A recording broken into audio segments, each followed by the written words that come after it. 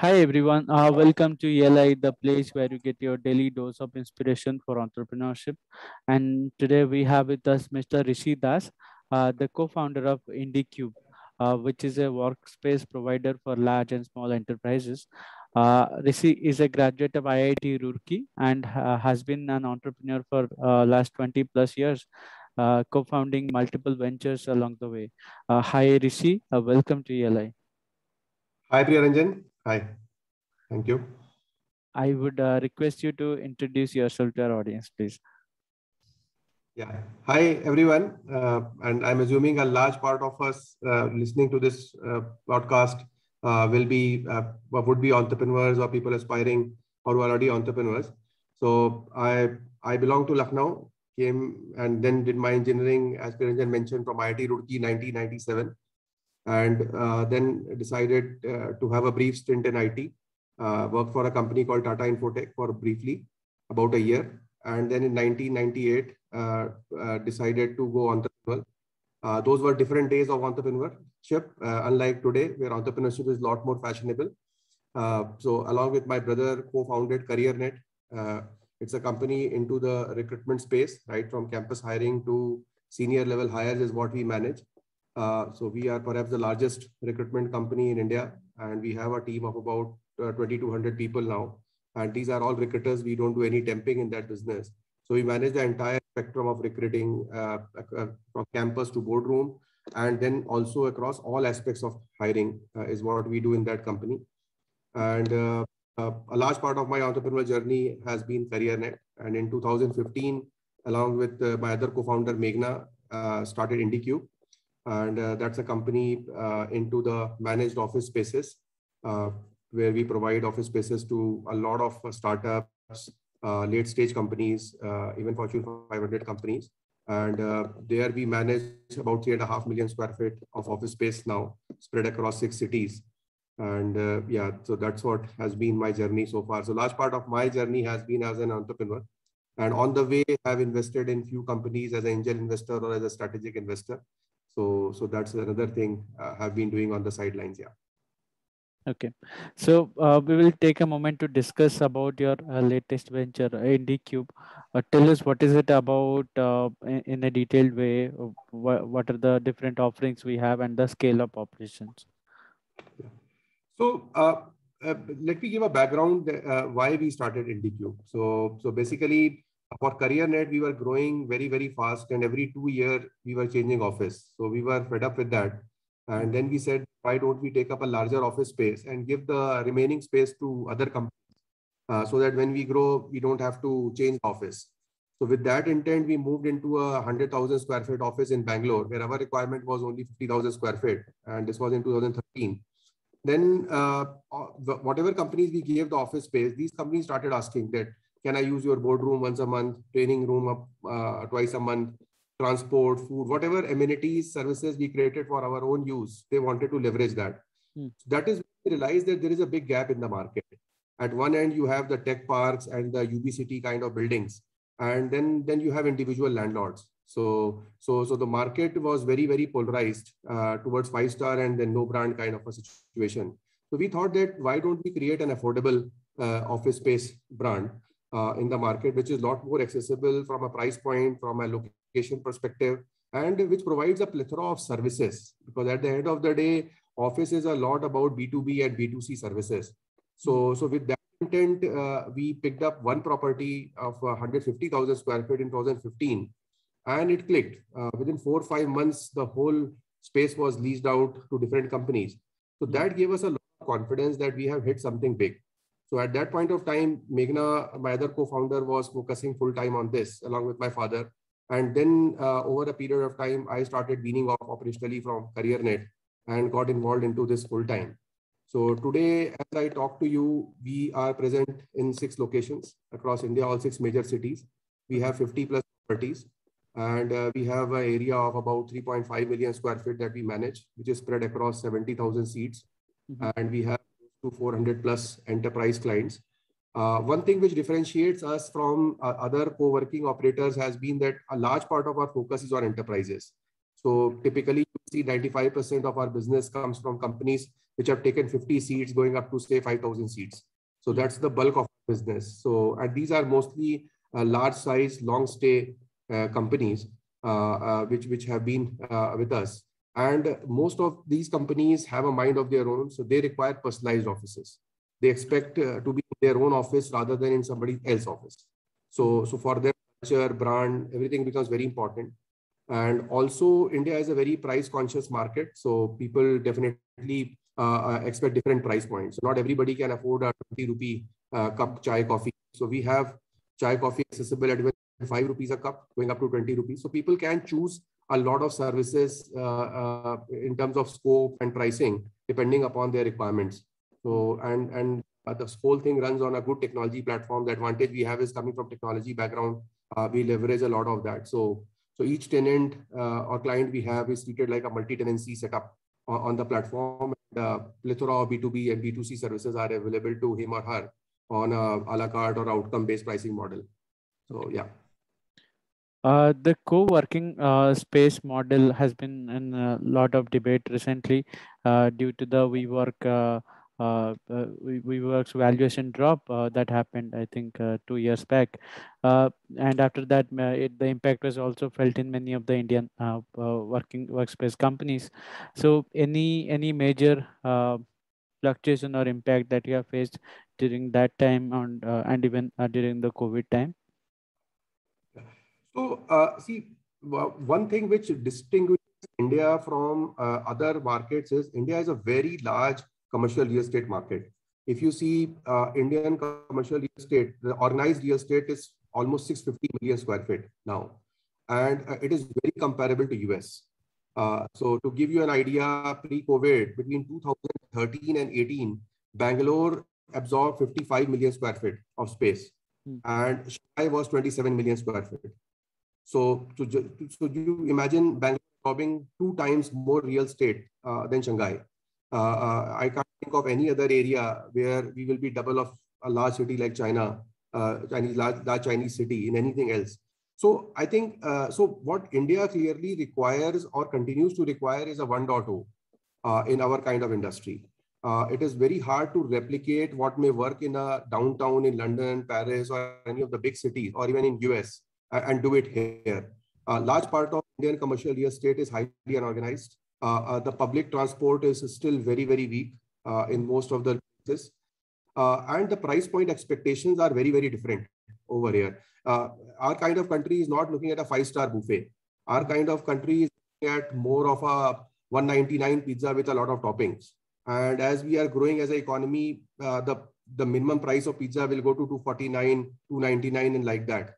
So there are a lot of, I will say, country-specific nuances, and the market is so large that we require a 1.0 over here. So basically, while WeWork has been a pioneer and they did a lot of good to the industry because they created a market, a lot of larger companies, and they created an aspiration that this business is not about business centers, is a new way of consuming workspaces. So I think they did their bit. Somewhere on the way, basically they over chewed than what they could swallow, and possibly they ran into troubles. And I am hoping that they will definitely be making a comeback in some way or the other. So did that definitely have a dent on that? But since the India growth story was in the commercial real estate predominantly hinges on IT and the startups, and that segment has done exceptionally well. As you can see, the kind of IPOs reigning these days is happening. So with all that happening, I think business is only going to go up. Where COVID came in, COVID was definitely a big bump for all of us because first people started thinking that whether they will come back to office or not. Then it changed to hybrid. And still, if you ask me, nobody knows what percentage of people, when, how, who will come back to office. So, and I believe that this whole thing will take 12 to 24 months to settle down. But in all of this, the best part that has happened is that companies have continued to hire. If you ask today any company, what was their headcount in March 20 and today, 50 to 100% headcount growth has minimum happened in most of these companies. Okay. So what we are seeing now is in the last 3 months, as companies have started talking to us again, that a lot of them are saying, okay, even if 50% people come back, 60% people come back, or we require office, we still will require 100% of the space that we were having in March 20. So that's a good part, that there is no shrinkage. And a lot of other things are happening. Like basically, people today definitely know that nobody will commute 2 hours a day to work. So the concept of offices is coming in, intercity, intracity. Talent shortage is acute. So people are now exploring tier 2 cities in a big way for all of that. So I think any kind of distributed workforce model or any kind of flexibility because of uncertainty which people are requiring, all this is going to fuel our business. And the way we see the managed office co-working business is, I will say, a 2.0 of commercial real estate. See, the way you think of large malls that came in India about 15 years back, right? Before that, we used to have shopping complexes. I think the commercial real estate has reached that tipping point where it is no longer just about the hardware, providing the real estate with some good fountains and stuff like that around it. It is a lot more deeper. It's more closer to hospitality, providing a plethora of B2B and B2C services and all of that. So once we talk about that, we will see that change. And that is where you are seeing that people who own commercial real estate and people who will manage commercial real estate, there is a decoupling happening. And our industry is part of that change. So I think both from a demand and supply point of view, this looks like is the right model to go over the next 8-10 years of consumption.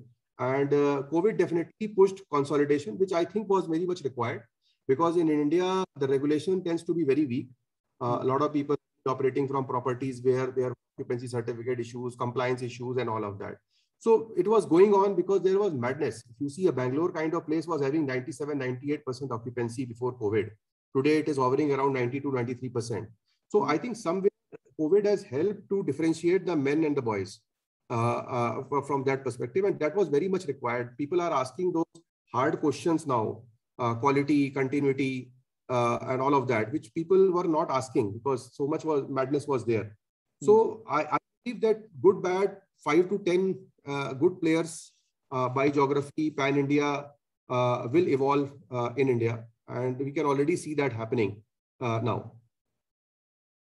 Okay. We can discuss more about venture, but I'd rather spend more time on discussing about your journey as an entrepreneur.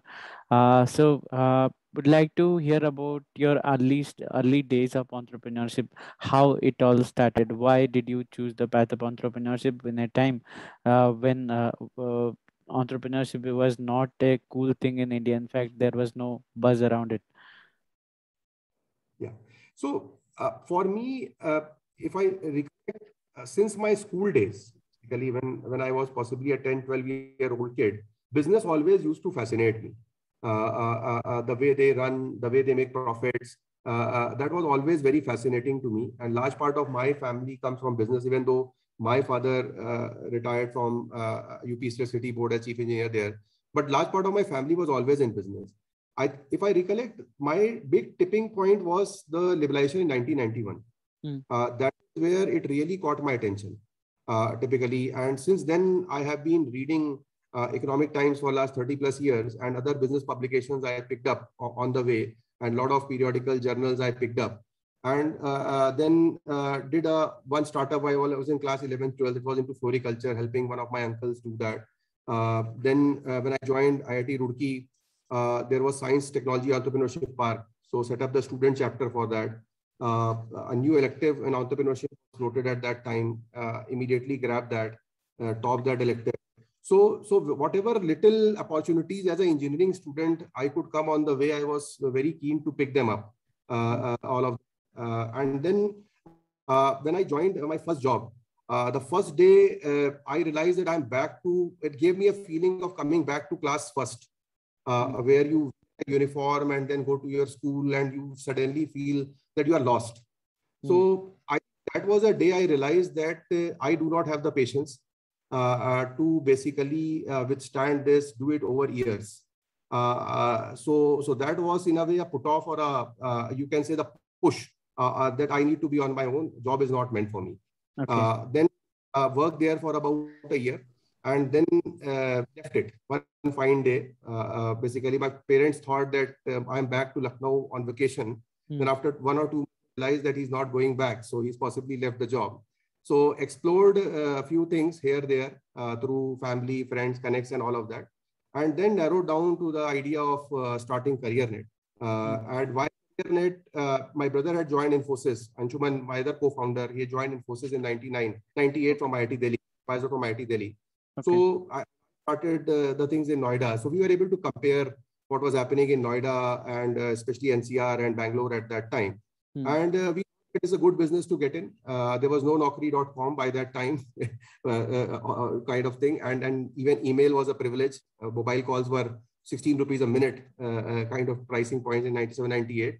So we thought that, and networking came very naturally to us. We were very active in our alumni groups, 3 batches senior, 3 batches junior, kind of folks. So we thought that this is a good area where we come from tech backgrounds, and why don't we build a career out of this? And most importantly, this business did not require any capital. So we started at PC. PC used to cost 2,500 rupees a month on rent. So started with that. And got a lot of success. That was a time when the Y2K problem was at its peak. A lot of body shopping was happening to US. So we were able to place a lot of people in companies there. And from there on, it kept on building. So then my brother earlier was doing moonlighting. Then he left in 99. And then when we both went full time, we involved a few of our schoolmates, very close friends, to join us as part of our initial team. And I'm happy that a large part of them are still with us. Our employee number 1, 2, 3 who joined in 99 are still with us. So if you see on the CareerNet side, we easily have 50 plus people who have completed 15 years with the company. So that's the kind of culture organization we were able to build and do a completely bootstrapped business. So never took any debt, any equity in that business, CareerNet business, for most part of our journey. Few stock options are held by our employees in that business. Otherwise, by and large, have been able to do that. So, and then IndiCube happened, and IndiCube, as I told you, was more of a opportunity setting on the enterprise edge. It was not as per a business plan or funding and all of that. And once we got into that, 2018, we raised a round of capital from Westbridge because this business requires a much larger amount of capital and we wanted to grow very fast. So we had to take a lot of risk. So equity capital was required. And we also got lots of support from Ashish Gupta. He was a basically founding partner for Helion. So Ashish, in his personal capacity, put in some amount of money.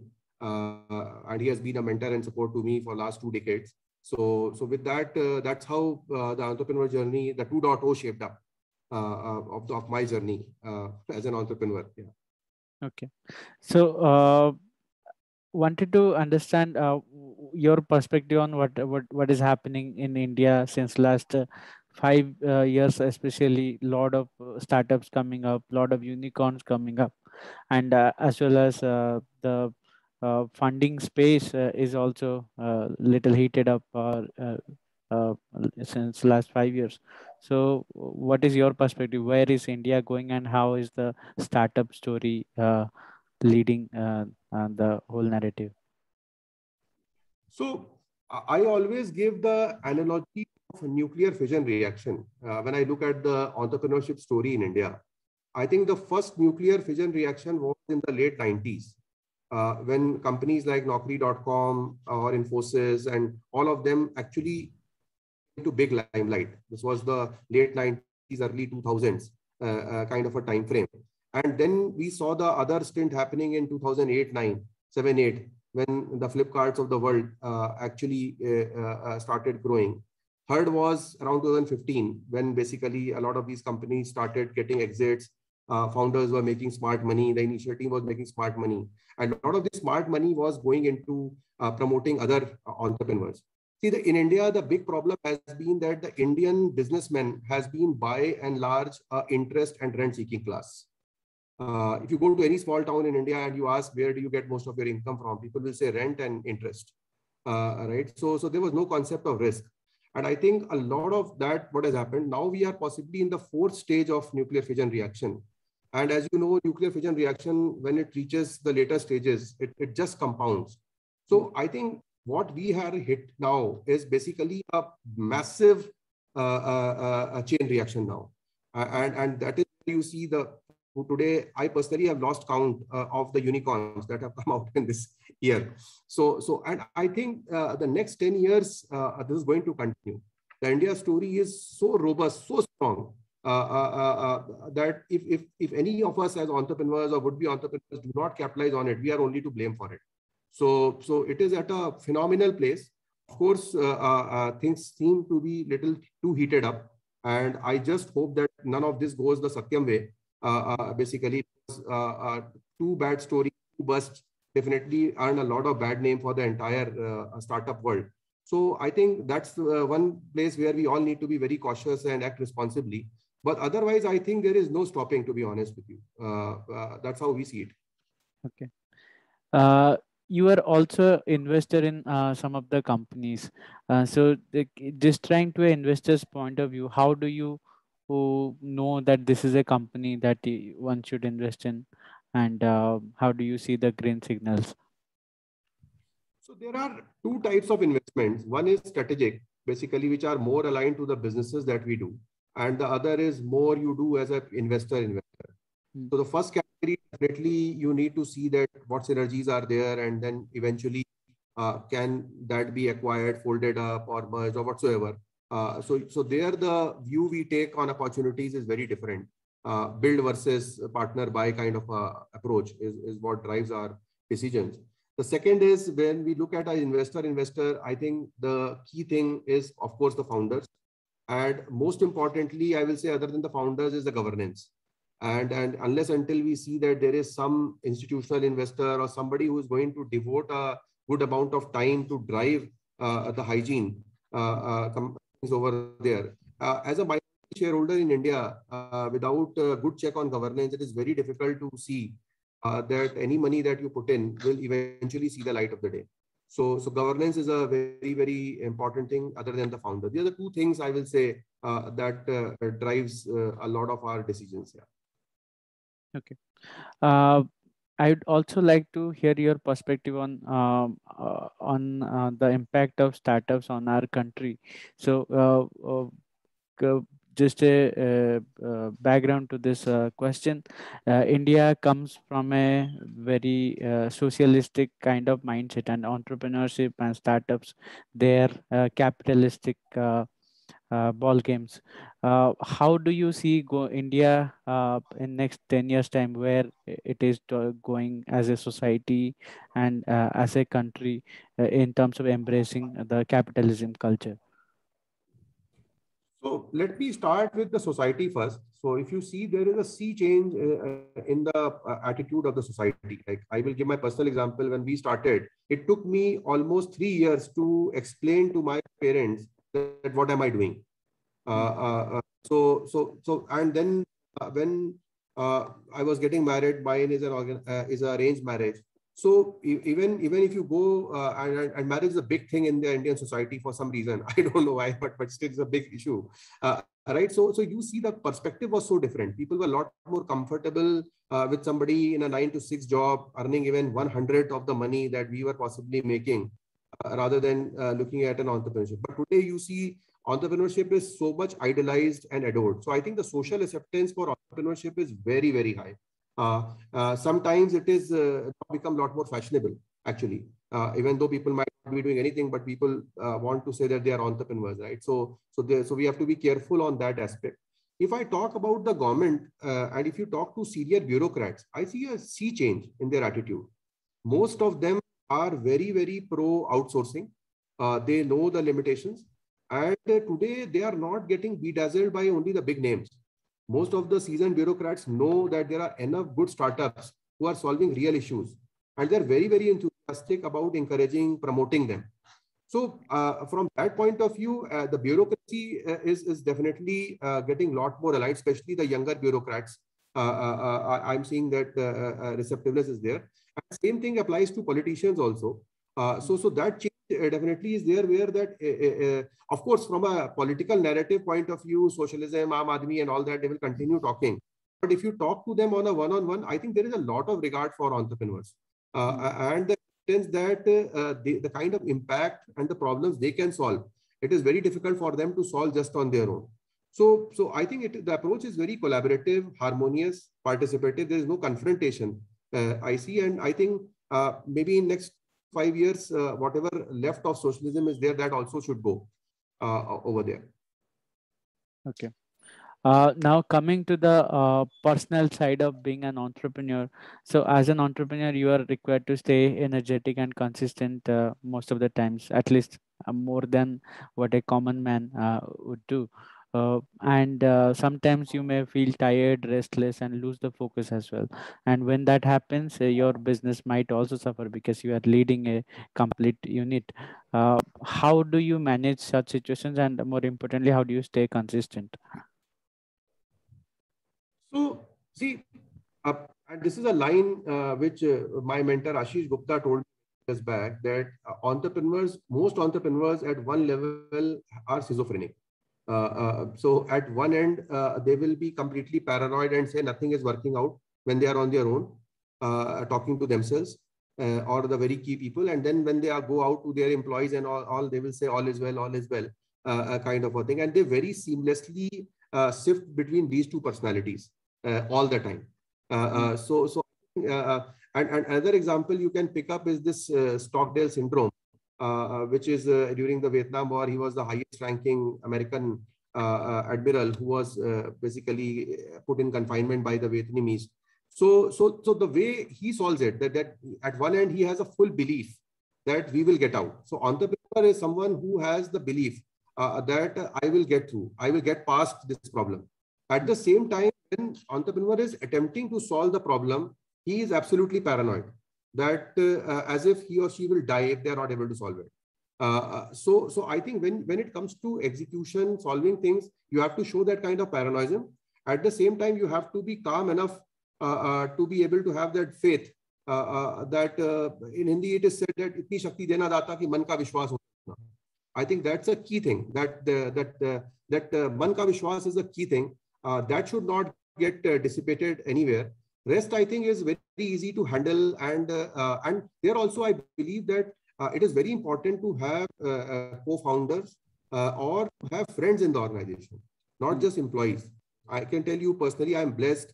I have a couple of my batchmates who are friends. They are not batchmates, and they are lifetime friends, companions. So the amount of things that you can confess with them, talk to them, I think that is very important in an entrepreneurship journey. Those friends or colleagues are absolutely priceless, and all of us should cherish them and treat them with much more respect than we treat ourselves over there. So if one does that, I think it's something which can be easily managed. Okay.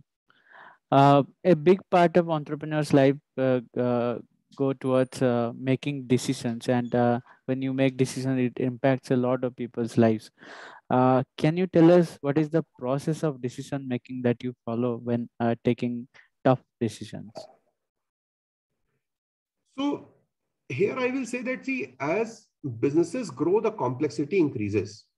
So and most entrepreneurs are jack of all. Typically, we are not master of none, I will not say, but master of maybe one kind of a thing. But we are jack of all. So what I have personally realized is that as business grows, whether it is HR decisions, finance decisions, and all that, the complexity is huge. Now, when you have to handle that level of complexity, the key issue is understanding the phenomena, understanding the science behind it.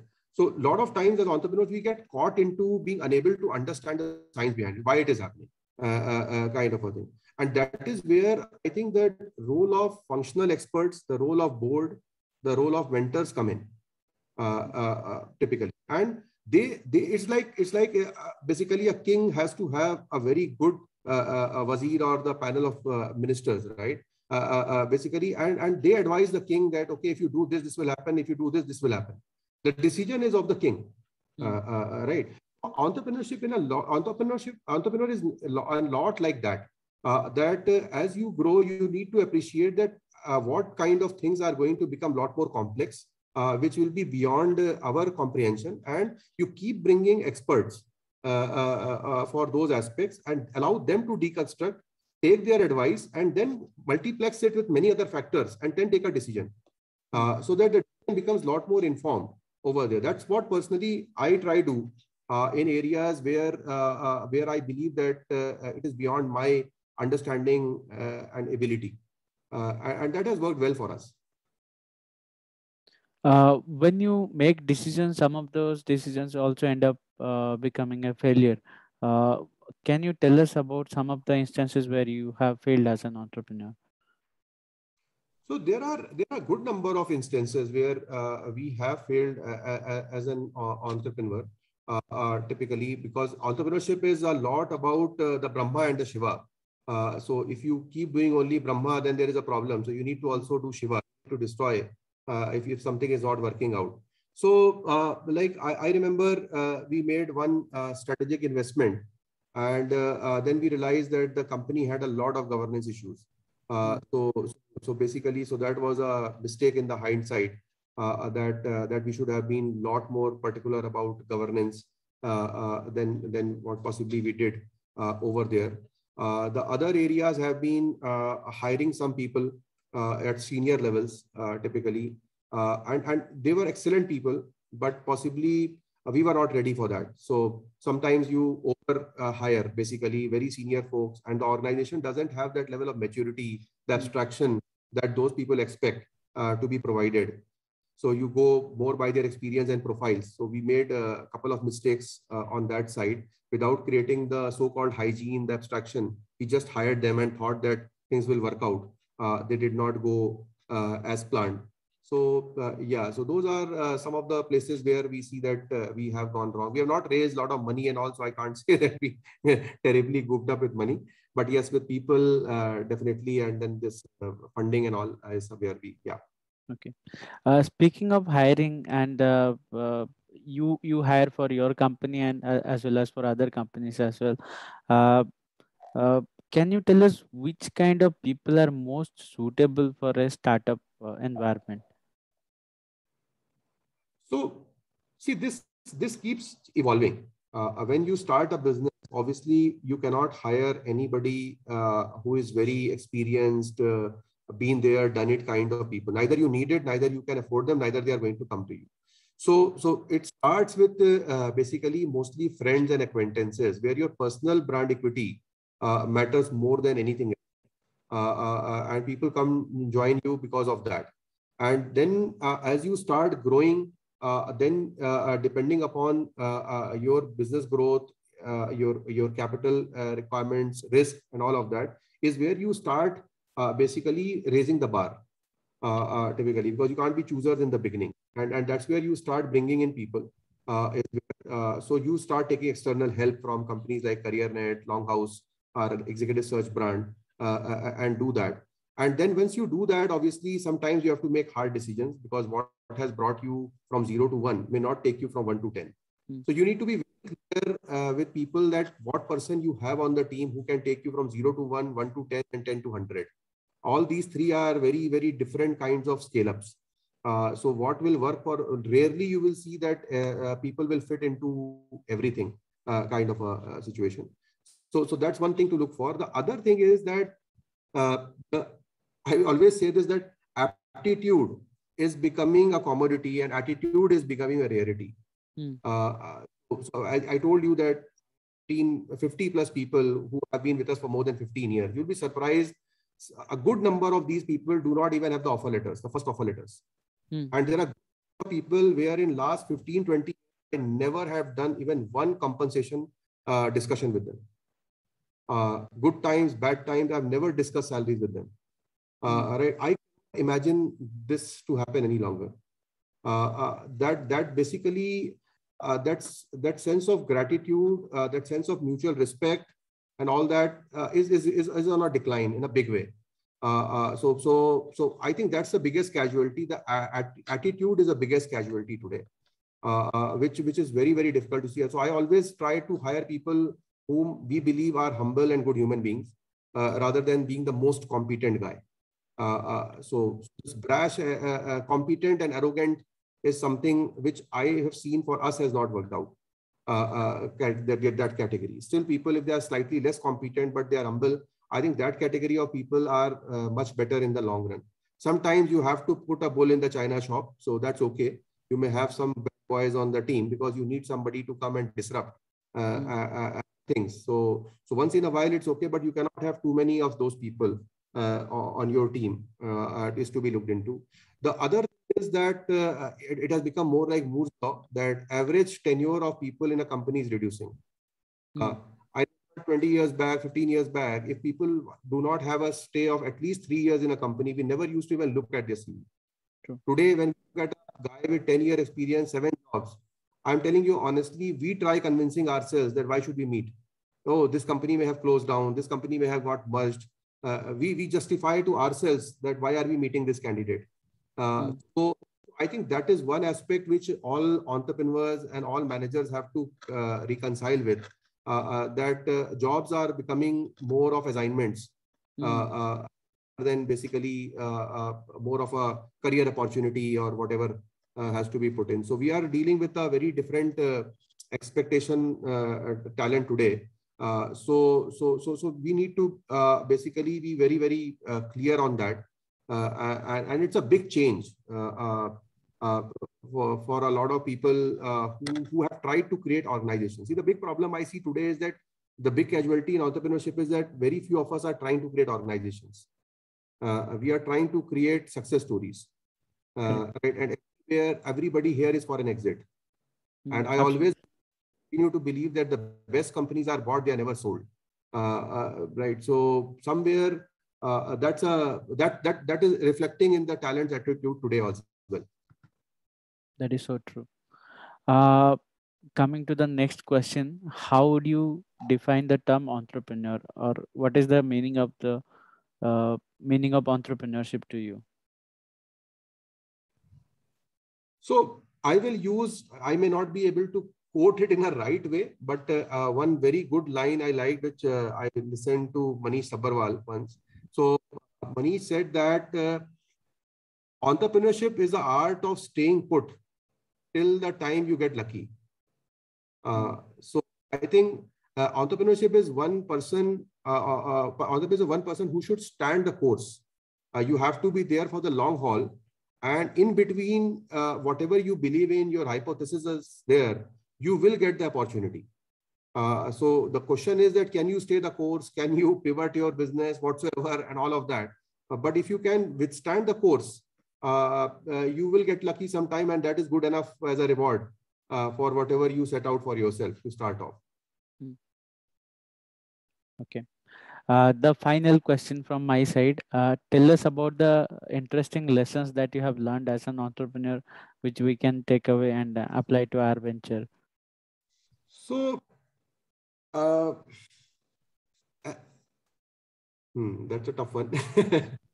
So one big lesson is that stay the course. I think get into entrepreneurship for the long haul.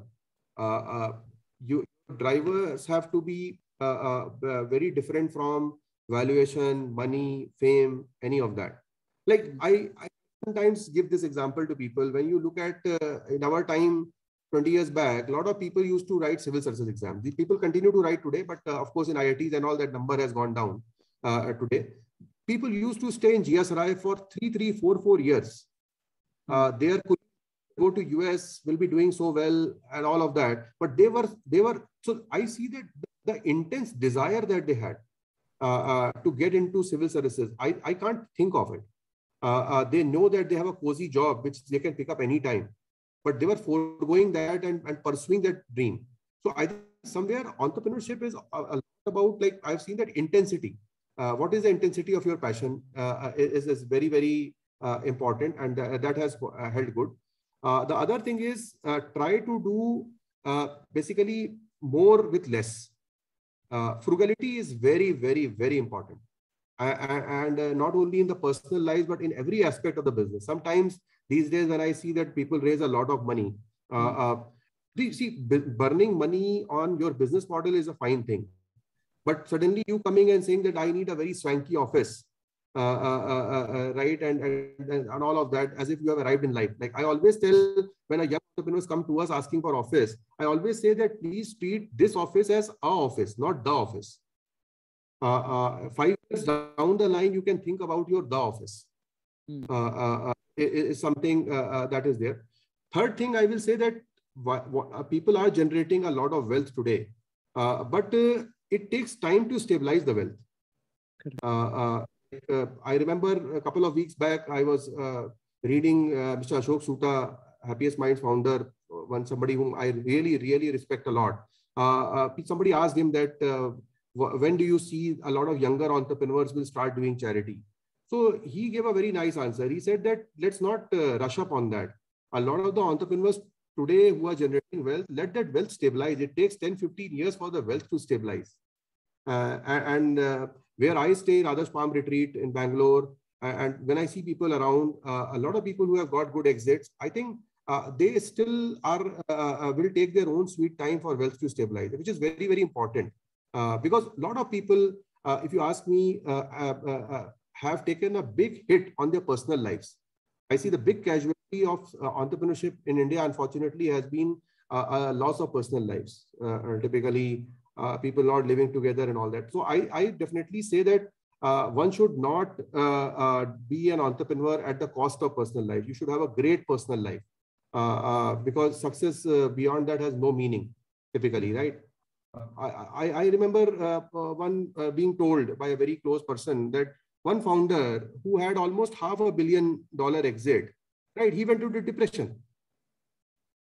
Now, how do you justify somebody having a $500 million personal exit and going into depression? And so nothing should be done beyond a point at the cost of personal life. These are few things which I believe are my takeaways as an entrepreneur. Consistency, sustainability, and something if you can create enduring, I think is what one should aim for during this journey. Well, I think it was a beautiful session, and the answers were spot on. Lot of learnings. I think 20 plus years of entrepreneur journey came with a lot of learning, and we could hear some of it today. Lot of clarity in the thoughts. Thanks for your time, Rishi, and our best wishes for IndiCube and all the future ventures that you'll build. Yeah, thank you, Ravi. Yeah, thank you, Priya. Yeah, thank you, Priya. Yeah, thank you.